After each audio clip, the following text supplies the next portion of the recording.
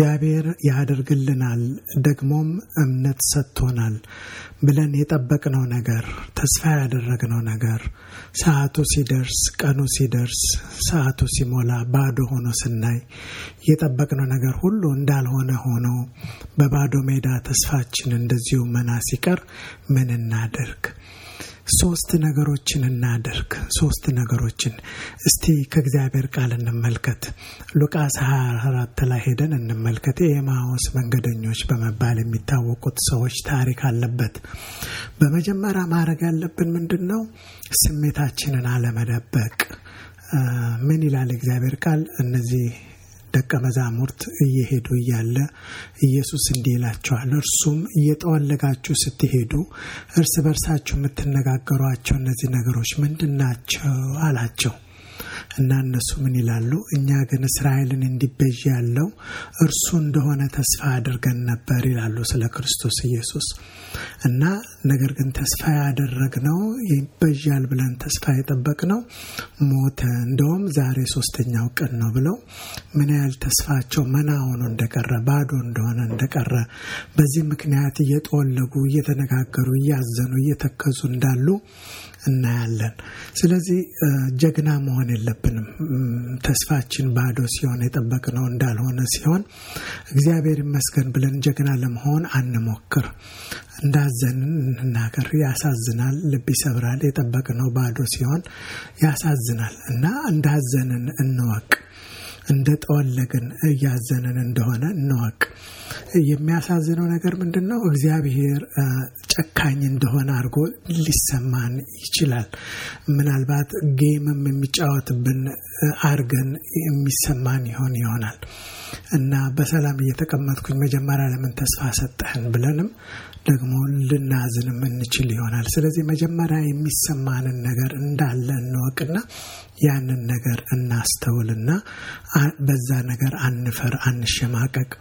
ሁለተኛ ነገር ማወቅ ያለብን ምንድነው? እነዚህ የኤማሁስ መንገደኞች እየተወለጉ ሲሄዱ ተስፋ ያደረጉበት ነገር ሁሉ ባዶ ሆኖ ሲሄዱ አንድ ያላስተዋሉት ነገር ነበር። ያ ምንድነው? ኢየሱስ ክርስቶስ ከነሱ ጋር ይጓዝ ነበር፣ አብሯቸው ነበር፣ አብራቸው እየሄደ ያነጋገራቸው ነበር። ስለዚህ እኛም እግዚአብሔር ቢረዳን ኢሞሽናችንን ስሜታችንን ካስተዋልንና እውነተኛነቱን ካወቅን በኋላ ከኛ ጋር ለካ የሚሰማውና ከኛ ጋር መንገዳችንን አብሮ እየተጓዘ ያለ ክርስቶስ አለ። እግዚአብሔር ከኛ ጋር አለ።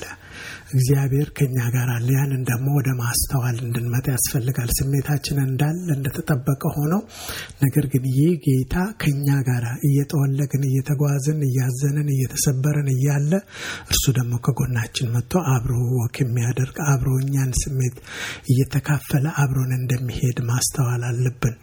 ሶስተኛው ነገር ማስተዋል ያለብን ምንድነው? እነዚህ ሰዎች በኋላ የኤማሁስ መንገደኞች ከሄዱ በኋላ ኢየሱስ ክርስቶስ ይተርክላቸውና ወደ እውነት ያመጣቸውና ከዛ በኋላ አይናቸውን ከፈተ ይላል እና ልባቸውንም ከፈተና እግዚአብሔር ምን ሰጣቸው? ሌላ ተስፋ ሰጣቸው። በጠፋባቸው ልባቸውን አይናቸውን ሲከፍት በጠፋባቸውና በተሰበረው ተስፋ ውስጥ ሌላ አዲስ ተስፋ ሰጣቸው። ኢየሱስ ክርስቶስ ተነስቷል እና በኢየሱስ ክርስቶስ ላይ ተስፋ እንዲያደርጉ አደረገ። ስለዚህ ሶስተኛኛም የምንገባን ነገር ምንድነው? የጠበቅነው ነገር ተስፋ አልባ ተስፋው ባዶ ቢሆን አሁን ተስፋችንን በሌላ በተስፋ በሚደረግ ነገር ላይ ከመተካት ይልቅ ተስፋችንን በእግዚአብሔር ላይ እናድርግ። ተስፋችንን ባልመጣው ነገር ላይ ወደፊትም ሊመጣ በሚችለው ነገር ላይ በተለያዩ ነገሮች ላይ አንስተን ወስደን እግዚአብሔር ላይ እናድርግ። እግዚአብሔር ሆይ ተስፋዬ አንተ ነህ፣ ደስታዬ አንተ ነህ፣ መጨረሻዬ አንተ ነህ። ስለዚህ በአንተ ተስፋ አደርጋለሁ። ነገሩ ላይ ተስፋ አድርጌ ነበር አልሆነም፣ አሁን ግን ተስፋዬ በማትነቃነቀው በአንተ በእግዚአብሔር ላይ አደርጋለሁ ብለን እንጽናና። እግዚአብሔርም ደግሞ ድንቅ ነገር ያደርግልናል። እስቲ ከመጽሐፍ ቅዱስ ውስጥ ማን ነው እንደዚህ ተስፋው ባዶ ሆኖበት እንዴት ነው መልስ የሰጠው? በዚህ አይነት እኛውን በመነለበት ሁኔታ ውስጥ ያለፈ ምን አለ? እስቲ ከእግዚአብሔር ቃል ደግሞ እንስማ። እኔም ሰምቻለሁ፣ ልቤም ደነገጠብኝ። ከድምፁ የተነሳ ከንፈሮቼ ተንቀጠቀጡ። መንቀጥቀጥ ወደ አጥንቶቼ ውስጥ ገባ። በስፍራዬ ሆኜ ተናወጥሁ። በሚያስጨንቁን ሕዝብ ላይ እስኪመጣ ድረስ የመከራን ቀን ዝም ብዬ ጠብቃለሁ። ምንም እንኳን በለስ ባታፈራ፣ በወይንም ሐረግ ፍሬ ባይገኝ፣ የወይንም ሥራ ቢጎድል፣ እርሾችም መበልን ባይሰጡ፣ በጎች ከበረቱ ቢጠፉ፣ ላሞችም በጋጥ ውስጥ ባይገኙ፣ እኔ ግን በእግዚአብሔር ደስ ይለኛል፣ በመድኃኒቴ አምላክ ሐሴት አደርጋለሁ። ጌታ እግዚአብሔር ኃይሌ ነው፣ እግሮቼን እንደ ዋላ እግሮች ያደርጋል፣ በከፍታዎችም ላይ ያስኬደኛል። ትንቢተ ዕንባቆም ምዕራፍ 3 ከቁጥር 16 እስከ 19